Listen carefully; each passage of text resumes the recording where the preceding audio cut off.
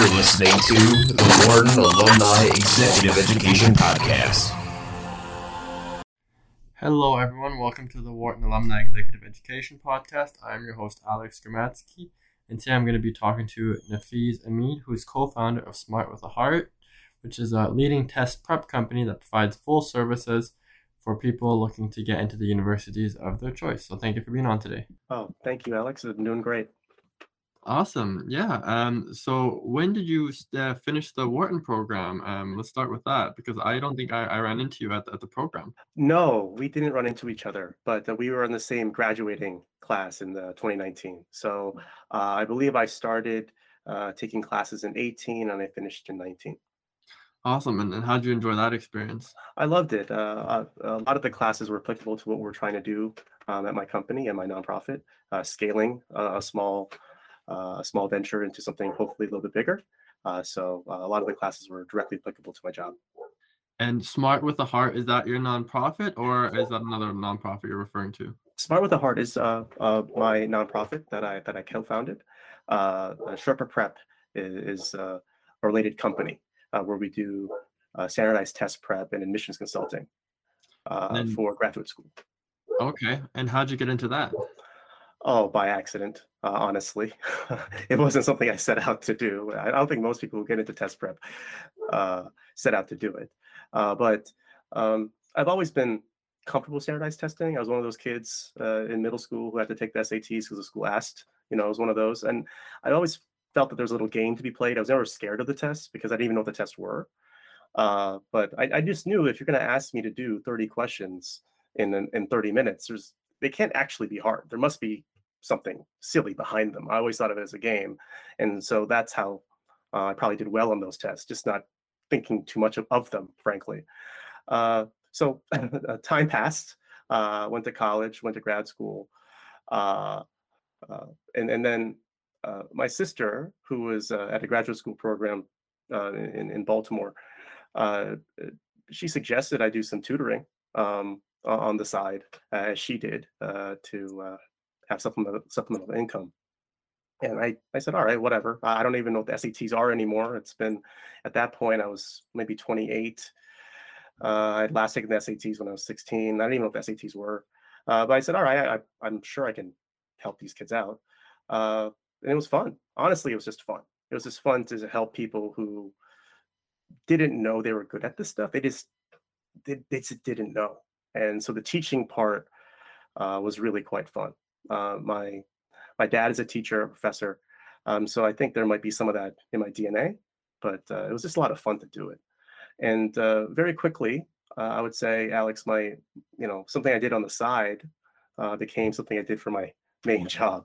A little word of mouth goes a long way, teaching these kids. So went from SATs to ACTs to adding on GRE, GMAT, and admissions, graduate school admissions. And so now my days are mostly spent with GRE, GMAT, and admissions. Okay, and a lot of our listeners might be aware of all those acronyms, and I'm even aware of the SATs. I grew up in Canada, and you said that you took your last SAT when you were 16. Is that considered young, or is that considered normal here? A little young. Most people take their SATs in junior year, senior year of high school. I first took my SATs when I was 12, so that was, I guess, 7th grade. But it's just the SATs and the ACTs are the two main exams in the United States to get into undergraduate institutions, and the GRE and the GMAT are used for a host of graduate schools, including MBA programs. And did you find that all those tests have, similarities to some degree among them, and that's why you're able to take your skills and expertise of, let's say, gamifying it in your own head and figuring out, how the structure of these work, and therefore then passing on those lessons to the people that you teach? Absolutely. Yeah, the tests are far more similar than dissimilar, even though they might have different names for things, different time strategies and whatnot. But ultimately, they're testing, in my view, attention to detail. They're testing very basic concepts in mathematics. A lot of people who have fear of these tests think that they're testing high-level math. They're not. They're actually not. They're testing skill, which is not the same thing as knowledge. They're testing how well do you manage the clock, how well do you manage those resources. That's really what they're testing. Attention to detail, management of stress, being able to let the last question go and look forward to the next question. These are the things that they're testing more so than anything. I've done some research, and obviously being in this very small world, I run across people who make these tests, the psychometricians who make them, and ultimately their job is to measure the mind, and they do so in strange, peculiar ways. But once you realize kind of what they're getting at, and you see the similarities across the exams, they're more similar than dissimilar in terms of reading and then the math they test. It's very easy for a person like me to show someone, oh, this is the code. You can actually do this. There's nothing here that's standing in your way. Once you give them the confidence that actually can happen.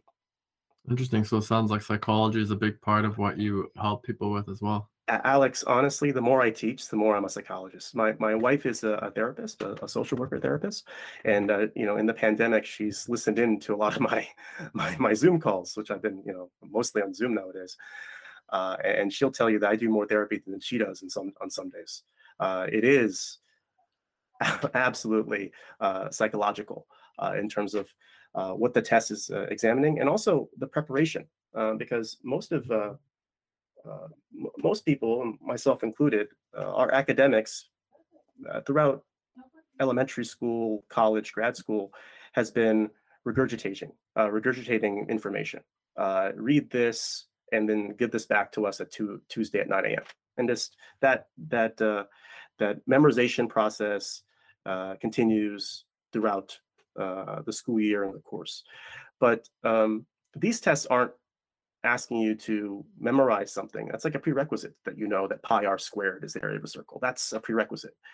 These tests are, okay, now that you know what pi r squared is, how quickly can you apply this formula to a question that isn't exactly telling you, obviously, that's being tested? And are you faster than other people who are also taking this exam? It's a relative strength test, as opposed to most of our education, which we're judged against 100% as a perfection as possible. These adaptive tests especially confound people because they're not used to that. They're not used to the idea that no matter how hard they study, they're going to get plenty of questions wrong. That fundamentally is psychological. And so the more I teach, the more elements of psychology that I have to bring in, like Professor Duckworth at Penn, her notions of grit, time poverty, all kinds of stuff that I've had to read about and be an amateur at. I try to bring into the course because honestly, it's not really, these tests aren't what people think they are. They're actually a little bit simpler in some respects. That's really interesting. And you mentioned you took your first SAT when you were 12, and yeah. I had read a book a while ago, a few years ago, so I don't know the name, but it might have been like Outliers or one of those types of books situation where it essentially talked about, they took a bunch of people, I think it was the United States, that performed exceptionally high on the SATs, wanted to create this elite class and follow them for like 10, 20 years or whatever. And at the end of it, they realized that these people were not any more successful than other people in some cases, but they were really good at understanding and doing these specific tests or puzzles as they realized. So what you're describing here is, how do you perform well in these things, can be learned, and something that you teach. And the psychology behind it is, I think, super interesting, because you talked about time poverty. Now, I've not heard of that expression yet. So what does that mean? Yeah, that's a term I learned fairly recently. There's a professor, Cassie Holmes, who wrote a book about time poverty and how in society we all, most of us, feel that we don't have enough hours in the day. And so when I ask my students, who are by and large, my median student's probably 26 years old, college graduate, has a fairly well-paying job and is looking to go to grad school. So I might think about maybe a consultancy. 4 years into their job, they want to think about doing the next thing, maybe pivoting into something else. That's my student. That's who I teach a few thousand of every year. they don't have a whole lot of time. They have a day job, they have some social engagements, they might have other family commitments, they might have extracurriculars that are really societally beneficial. They tutor. One of my students is a uh, uh, he volunteers at the National Zoo with the primate enclosure. Like they do really interesting, funny stuff. Uh, and there's not a lot of time to study 15 hours a week or 20 hours a week to beat the GMAT, so to speak. They don't really have it. So, I try to show them how to make the time, how to be positive when they feel like they're falling short of their very high expectations. Um, Time poverty is like a concept. I have to be frank. I just read a book.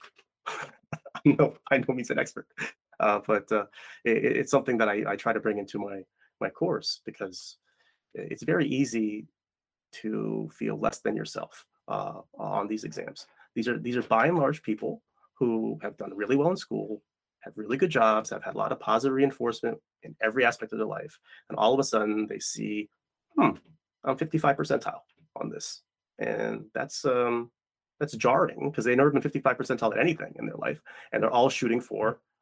You can name the schools. Everyone is applying to the same schools, so it's a jarring thing. Then I have to tell them, hey, listen, we got to build some skills. You're capable of it. This is how you build these skills. So it's a lot of psychology, Alex. That's interesting. And you said you have a few thousand people a year that you work with that are all trying to excel. So, and I don't know how many years you've been doing this, but as you said, if everyone's trying to get into these certain schools,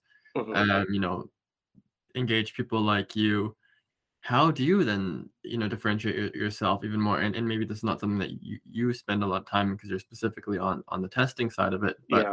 But it seems like, if there's so many people that you alone deal with that are all trying the same thing to get ahead in these specific tests, like what's your thoughts about that in general? Yeah. So these are very rough numbers, but there are 150 to 250,000 people a year who take the GMAT, and most of those people will apply to business school in some form, be it full time or some sort of specialized master's, and then a couple of them will apply to PhD programs.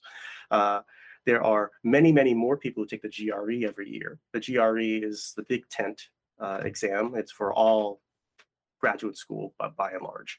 Masters in history, political science, a lot of business schools take the GRE as well. So it's a bigger tent exam. So we're looking at a pool globally of several 100,000 people. And most of them, let's say we can somehow siphon off the people who are only going to apply, let's say, business school. That's still a couple 100,000 people a year who are thinking about business school.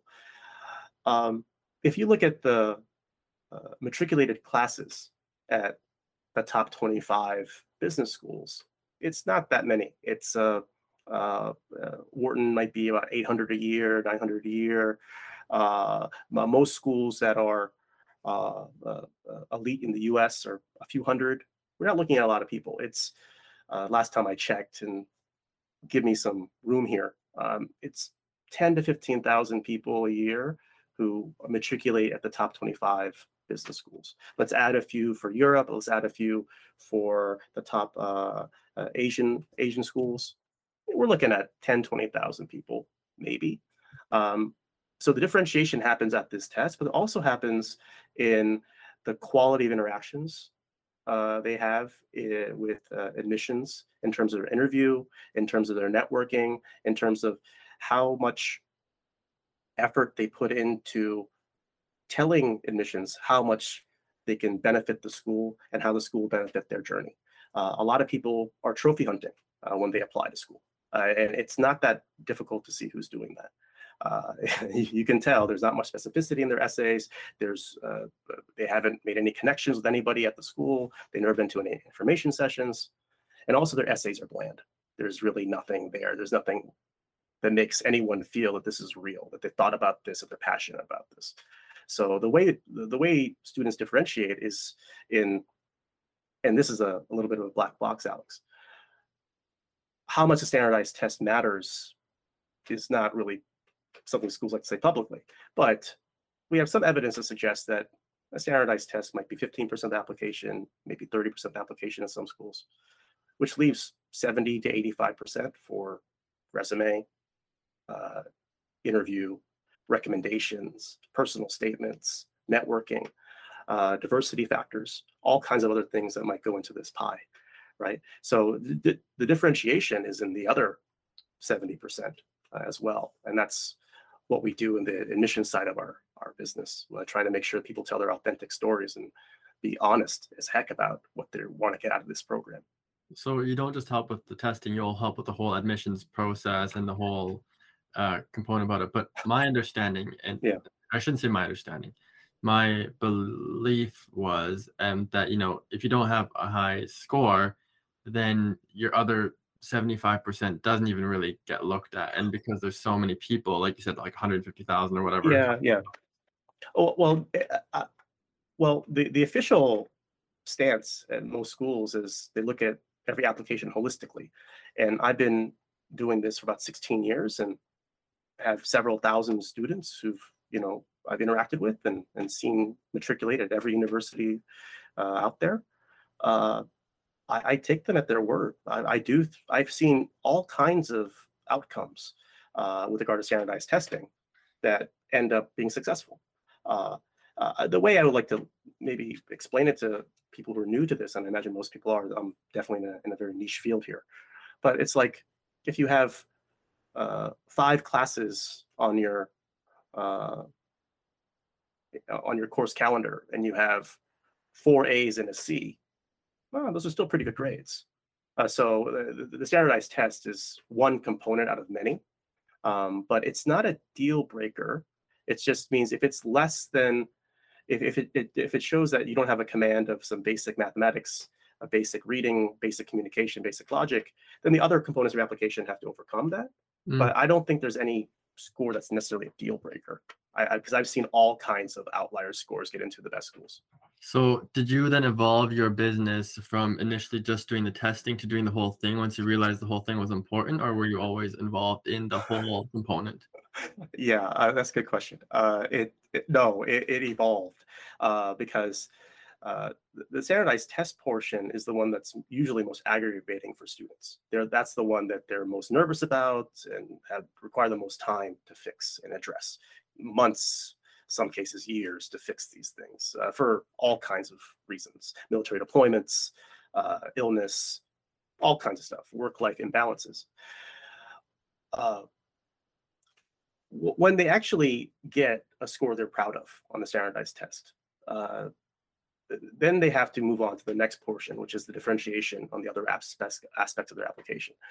And so I used to get just emails out of the blue with, hey, could you look over my personal statement? Could you just take a look at it and just give it a sanity check? And that stuff happened all the time, to the point where I just got sad when someone did all this hard work, got a great score, and all the aspects of their application that are tangible are great. Great job, great GPA, great test score, winning personality. They should get in. They should have their options. And then they tell me after the fact that they didn't get in somewhere. And I'm like, well, what did you write? Like, what did you do? I'm this confused. Like, what happened? I don't, forget one school. How'd you get shut out from 5 schools? That doesn't make sense to me. There must be something that you didn't do properly. So let me see. So I used to review their applications. I'm like, oh, that's what. This alignment isn't there. Your resume and this personal statement and your interview. Okay, that's it. They're confused of what your goals are.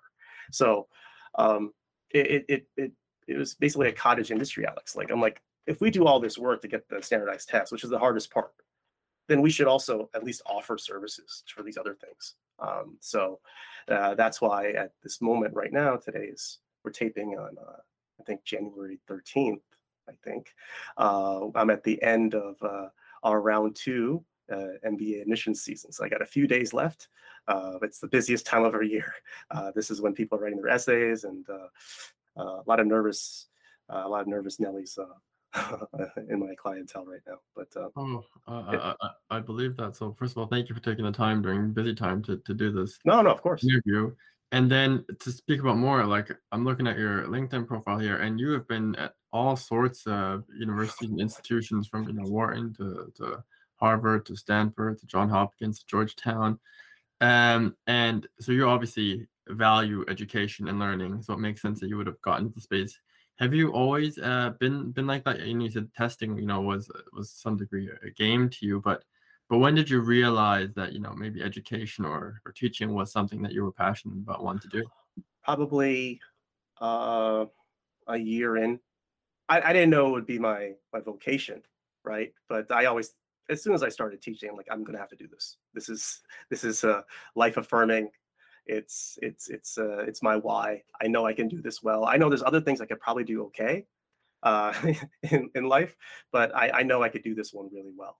And I also see some tangible benefits in changing trajectories of people, like people who get jobs they couldn't get. They change their family's trajectory. They start their own nonprofits down the road. Like I've had some benefit now. 16 years of this, you see some people, some beautiful LinkedIn updates. That's what I get paid in, Alex. Like I love hearing back from students like, oh, thank you for believing me back then. This is what I'm doing now. So I knew very early on after like that first year, I'm like, I'm going to have to do this role, going forward. And with regard to the education aspects of it, I believe in continuing education. I sincerely do. I've only feel like I'm getting better if I'm putting myself out there and around people who are way smarter than me and way more educated than me about things. So I'm not an educator by training. I didn't study education, but I certainly have taken classes in the last few years in these disciplines and mathematics and finance and all kinds of stuff. Just so, I think the teacher needs to be the student every so often too. So I don't want to be always didactic with my students. I want to be in a position where I'm vulnerable too, and it helps them become a better teacher. Makes sense. And I always like knowing about the extremes. Have you come across people where on the one side you're like, oh man, this is going to be really tough for this person to overcome this, and then they ended up performing incredibly well? And given that you've been doing this for 16 years, like have had a success story from somebody that maybe didn't believe in themselves, or maybe you were not sure of, and then the other side, somebody that was had all the attributes incredibly well, and then just couldn't turn it around for whatever reason. Yeah, all the time. The former more often than the latter, thankfully. Yeah, I mean, the reason when we started this nonprofit, Armor Business, Smart with a Heart, is to increase access for people. There's a lot of haves and have-nots, and I'm of the position of the belief, and my co-founder Jay Friedman is of the belief that education should not be a luxury good. It's bad for society, and if we're able to help anybody, we should try to help as many people as we can, and at least democratizing this, because we've seen it. We've seen so many instances of people just changing their lives because of it, and changing their families' lives because of it. So for the former, the people who don't believe in themselves, honestly, Alex, I'd probably get a few hundred of those a year. A few hundred. I don't want to name names for their privacy's sake, but 200 times a year, people come in with like, I don't think I can do this. I don't believe I'm cut out for this. I'm looking at this school's acceptance percentages. I'm not one of them. I'm not fancy. I didn't have all those benefits. There's no way I should apply. I'm like, no, you don't do that. We don't think like that here. And that takes some time. It takes some months of encouragement and all kinds of talks and psychology to get them ready to put forth an earnest application. The other side less often occurs. The person who has pristine academics, pristine job, pristine test score, and doesn't get in. The ones that don't get in, they don't have EQ. Frankly, they interview poorly, or they're not self-aware in their essays, or they're not self-aware in interactions. They don't understand that, wow, that was a faux pas you committed, and no one else in the room likes you. And there's a reason for that, and they never actually pick up on that. That's a rare case. Thankfully, I don't run into too much of that, but that I could see it. Again, I'm not gonna name names, but I've seen it too. Seen pristine everything. Oh, why didn't they get in? Oh, they must have not done well in the interview. Yeah, fair enough. But when you speak about people that maybe come and say, hey, I don't think I can do this. Is that like, a conscious verbalization or is that something that they actually believe? Because why would they come to you if they don't think that they can do it with work or with help? Like, if you, Yeah, there's a lot of hangups with standardized testing, and so the number of people I have a survey in class one where I ask students, "Are you a good test taker?" Simple question, and most people say no, and that's okay. And there might be some self-selection here, right? I'm getting people who know they're somehow need the help. Uh, so the majority of my students come in telling me that they're not very good test takers, and what I tell them is, good, that at least we're honest about it. And I also tell them this truthfully: being a bad test taker is like being a bad cook. It's a skill. It's not destiny. You can become a better cook and you can become a better test taker if you understand how the test is going to work and what you need to do to become better at it. How you manage the clock, how you manage your psychology, what do you eat beforehand, how do you manage the break. These are things that you can actually work on. Just like I could become not a chef, but I can probably cook an egg with enough practice, right? So I get a lot of people who have, again, there's probably some bifurcation here. There are some people who know they're bad test takers, but regardless, they believe in themselves and they're only shooting for the top schools, and they know they can do it. They have that self-confidence. But it's like another two-tail risk, two-tail event here. I have another tail that's like, they know they're bad at test taking at the moment, but they actually don't have any confidence that they'll fix it. But they still know they want some help to see if they can get something, because they're just stuck at their job. They don't want to do what they're doing anymore. They're tired of not being championed at work. They're tired of having their ideas being bulldozed. They're just tired. And so they're looking for a way to level up, change their trajectory. So they come kind of just help me. Whatever you can help me do, that'd be great. And then, I encourage them to shoot high. so, As much so as I can. yeah, so from talking to you, it sounds like you're very able and capable of articulating what you kind of witness and see in other people and observe other behaviors and how people view the world and interact with it. Where did that skill develop? Like, and this goes to, your wife mentioning, you just psychology work. Has that always been you, or has that developed from just encountering with people, trying to understand them, asking questions, or where's that observation skill and then being able to articulate it come from? Thank you. I'm not sure I'm any good at this, but there might be some innate stuff. There might be some innate, some observational skills, but I would say that most of my skills have been developed. It's doing this. When I say literally, I mean it. Like 6.5 days a week for 16 years, you get good. At least, if you're paying attention, because you start seeing the same mental models appear. You see the same, like, I'm not even talking about the test questions and that stuff. I'm talking about like how people interact with the curriculum, how people interact with a difficult client engagement and how that affects their testing, or how the holidays affect their testing and their studying, and how they feel good or bad when they hit a new high score or hit a new low. Like I've seen pretty much every permutation in this very small bandwidth, a very small band of people, like the 25 to 30-year-old who wants to go to a top 10 MBA program. I've met a lot of those types, right? So I've seen it. And so like I'm kind of like a jukebox. Like, okay, this person needs a B7. Got it. This person needs a B5. This person needs an A12. I pretty much can tell within about 30 seconds what they'll need. Just by their email, I can tell. I think that's been developed over a lot of reps, honestly. So I don't know what a B5, B7, A. Like on a jukebox, like you can just pick a song. Oh, so I don't even know much about jukeboxes. I don't think most people do. Okay, yeah, fair enough. Okay, so that caught me off. I thought that was some like type of like test. No, that's a dated reference. That tells you how old I am. Okay, no, fair enough. Very, very cool. But some of the things that you talk about is, even things that you maybe dig into a little bit more. So it sounds like a curiosity, like, you mentioned holiday, Thanksgiving, how they interact with work. How is it that you understand or know these things about the people that you interact with? And is it just because, that time of the year, their behaviors changes?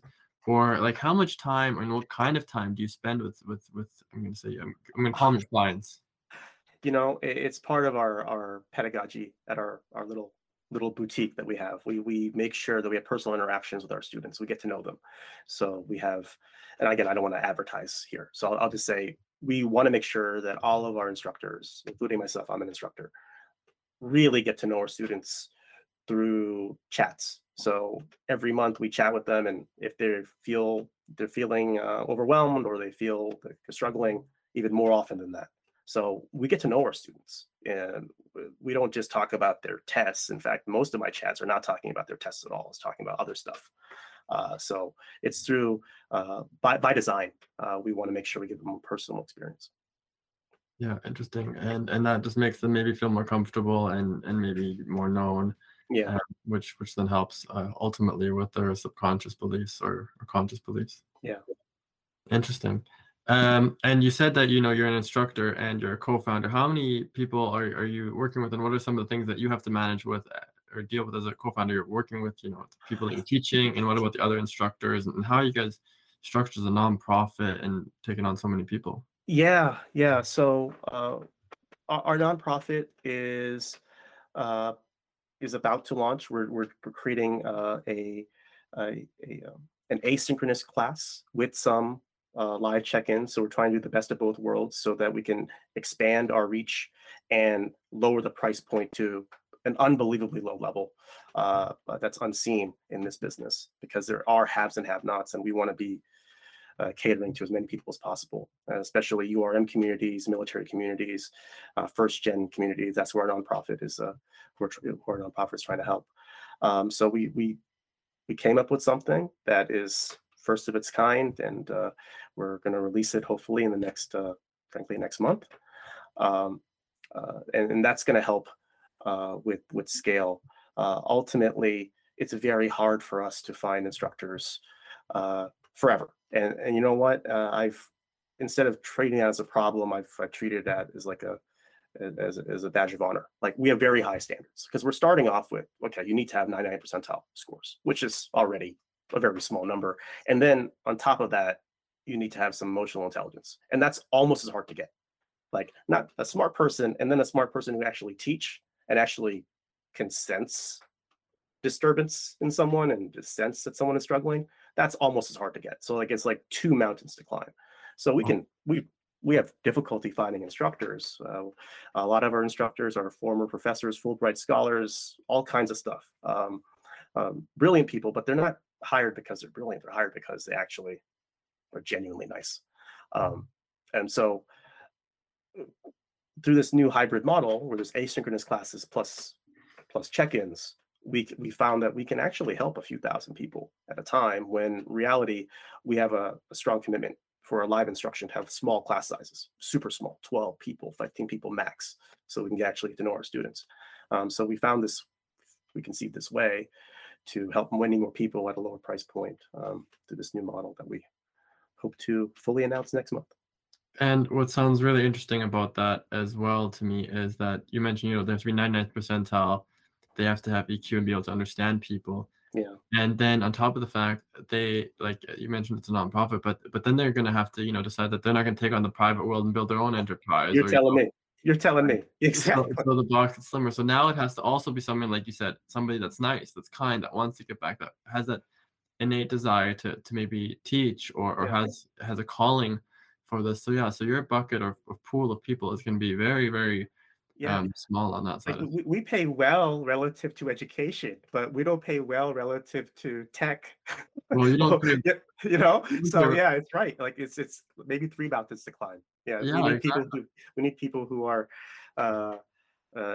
very unusual on a host of fronts.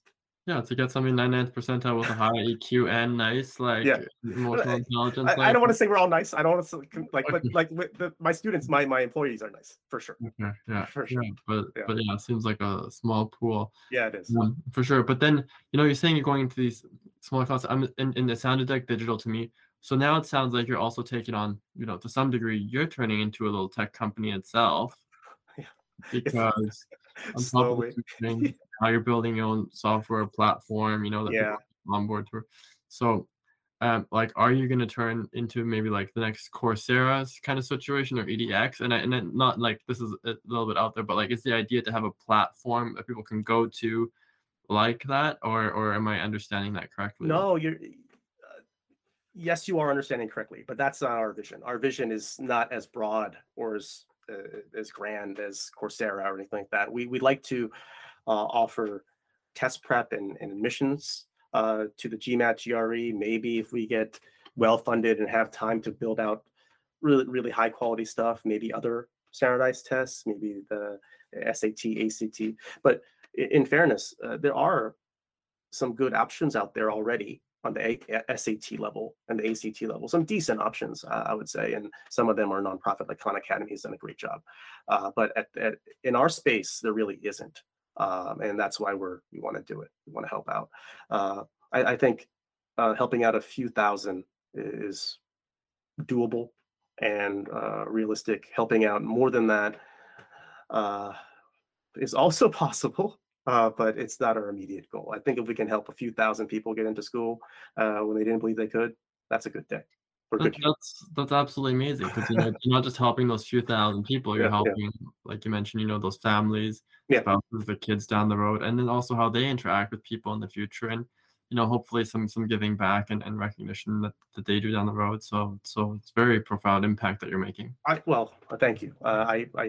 I hope so. Our students are genuinely incredible. Like, I have so many people who are active duty deployed in far off, dangerous places, who are looking to transition from the military to the private sector, and beyond the fact that they're doing incredibly courageous things, a lot of them don't even know their value. They don't understand that. Wow, the private sector would love you. They don't know that. They don't have any idea that you did logistics in Kandahar. You could do logistics at Amazon. I'm pretty sure they'll take you. You know what I mean? Like they don't even know. They think they have no value. And trying to get these people to realize that no, you're the gold standard. We just need to fix a couple things and have you prepped a little bit, and you'll be off to the races. That's really inspiring to me, to see like people change their, like, wait a minute, I could do this. Yeah, you could do it.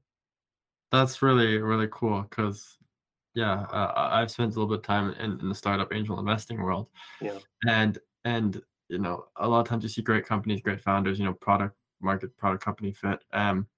And other times, and in those instances, like you said, I think you can do this, right? You deserve an investment. But other times, I think I still come across, I'm like, oh, you don't have this. You're totally underestimating what it takes to do logistics in Kandahar, to use your example, or to scale this type of business, and how many components are involved in this, and what it takes to actually do this. And I can only imagine, getting ready for the GMAT, SAT, things like that. Like you said, it takes months or years of work. It's not something you can probably do in a week. We don't believe in shortcuts, Alex. That's a differentiator. There's plenty of people out there who will sell the shortcuts, and you know what? I'm a capitalist too. That's fine. It's just, in my experience, that's not how we work. We're not looking for quick fixes. We're looking for wholesale changes in scores. So we don't apologize. We have a very rigorous course, and it's a lot more handholding required, a lot more work, and we don't apologize for it. When someone says we're applying to Wharton, I'm like, okay, good, let's go to work now. Like, I'm not going to apologize for having the course be difficult. Yeah, no, that makes sense. So it's a course curriculum that you guys kind of take people on in a path through. Yeah. Okay. Yeah, which makes sense. Me and my wife are training for a half marathon as part of me doing New Year's resolutions, and I'm very much like a go getter. Let's try and do this kind of person. Mm-hmm. She's very much let's think about this, and then maybe decide down the road if we want to do this person. So December 31st rolls around. I'm like, hey, we're gonna play in a doubles tennis tournament. Me and I've never played competitive tennis. We're gonna do a half marathon. Wow. First week of the month, or first week of the year. We're on the treadmill every day, getting ready. We have our marathon planned out for Thanksgiving. So we're giving ourselves time. And granted, we're both athletic, so it's not like a out of nowhere kind of thing, and it's probably doable. It's an attainable goal, in my opinion. But still, it's good to hear from you that it all takes time, and if you have time and you have commitment to it, it sounds like, then the support system, because when it's not going to be linear. That's the thing, Alex. Like, most of us are type A. We like those projects. We like having progress that's, the progress report is better than the last one. Like all of us it'd be great for us to see like, oh, we're 50% done. We were 35% done last time. All right, we have work to do, but it feels good. But on a skill-based exam, it doesn't work like that. It doesn't work like a straight line. There's a curvature to it where basically things are just terrible and sucky for a long time before any kind of nice part of the curve exists. And that's where you need support. That's where I find that you need the hand holding to help people realize, wait a minute, you have to be good at this till you try it the 10th time. And I wish I can snap my fingers and get you the 10th time today, but you need to be terrible for a while. You need to be terrible on your 5th and 6th because it's all on the way to getting that 10th.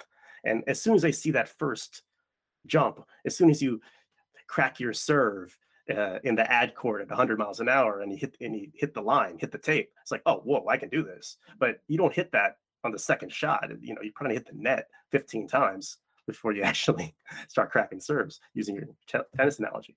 Like, I wish I could show people like what's going to happen earlier, but it's just on a skill-based exam, it doesn't happen that way.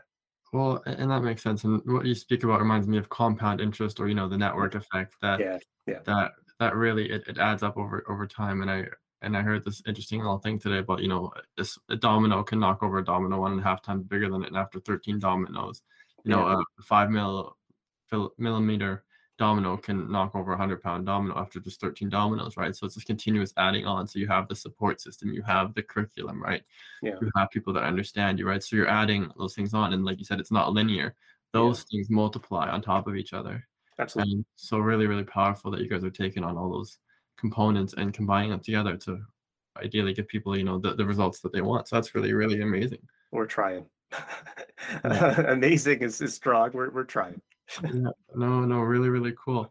So you've had an incredible path and journey, and have helped, I'm assuming and hoping, incredible people accomplish incredible things. Is there any success stories that you are able to share about, without mentioning names of some, like I said, I like hearing about the. Yeah, some of my students are professors now at these schools. They trust me. They came in not knowing how to make change in a bakery. I'm telling you, and now they're professors at schools, and that's cool. I can't tell you how many bankers and consultants and tech product managers. I can't tell you how many of those people are alums of our program. But the ones that always stick to me are the ones that I know I had real conversations with, and they were down, and they were in that. They're in that low point where it wasn't that linear growth. They hit a down point, and it was only because they hadn't slept well. They had a bad practice test, and the fate of the world was like on that test, and they just totally felt they couldn't do it. And I remember those most specifically. And when those things turn and they get that job and they transition out of the business that they were in, and they're into one that's far more closer to self-actualization, those are the ones that stick with me. Some of them are professors, some of them have started their own nonprofits now, some of them have started their own businesses, and I can't tell you how many countless consultants and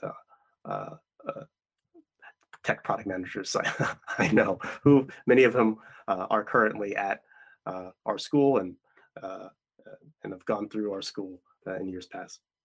Amazing. And I hope that these people recognize, some of the support that they got from you. And given that you are a nonprofit, and these universities get large donations and endowments and things like that all the time from past students or alumni. Do you guys also accept donations to support people? Yeah, we will. Yeah, we for sure. This is Alex. This is new to me. I've never done fundraising like this ever. We've been a little boutique, successful shop doing what we do, but the nonprofit is launching this month. We have a preliminary, fingers crossed, approval from the IRS. So it's just a matter of time before we can full on do our fundraise. We're not looking for a whole lot, frankly. We don't need it. We're very lean. But yes, certainly anyone who would like to help us, feel free to reach out to me. I'm sure we can find a way for you.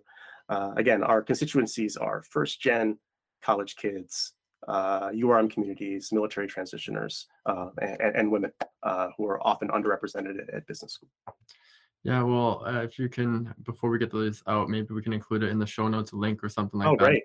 for your profile, because one thing that really sticks with me is participating and supporting things that transform people's lives, not for their own personal benefit, but because of the impact it has when they engage with their spouses, with their kids, and then the impact that has, how their kids will then engage with their future spouses and then their kids, and that continuous ripple effect on how it affects future generations. So anything that really impacts people's personal life and how they interact and change their lives around really matters a lot to me. So it's something that I'd be interested in supporting Oh, personally. I'm very appreciative. Thank you. Yeah, no, for sure. So I appreciate the time you give me. Is there anything else that you want to touch on or chat about a little bit? No, I thank you for your time. The stuff you're doing with this community, the time you're taking, and the quality. I don't think I added to it today, but the quality of the output is really great. It's great to see what our community is doing and learn from them. Thank you for thank you for doing this. No, I like it. I like, being able to ask the questions that I have. So selfishly, I like hearing from the people in our community and getting to understand a little bit better what they do, because Yeah. it helps further expand my knowledge. So thank you for being on today and appreciate it. Thank you, Alex.